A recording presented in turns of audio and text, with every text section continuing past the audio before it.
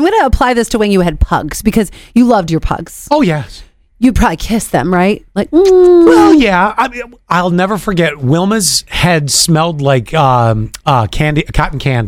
I don't know why. She just had a natural smell, and it was cotton candy. I'll never forget it. I think it's natural that we kiss our pets. We love on our pets. If you have a turtle, though, don't kiss your pet turtle. Oh, there's been their snapper. You would think. No, there's been an outbreak of salmonella. Oh, yeah. And it's from people kissing their turtles. Yeah. And also don't kiss your turtle snapper. That's also probably a spot that you want to miss. Wise.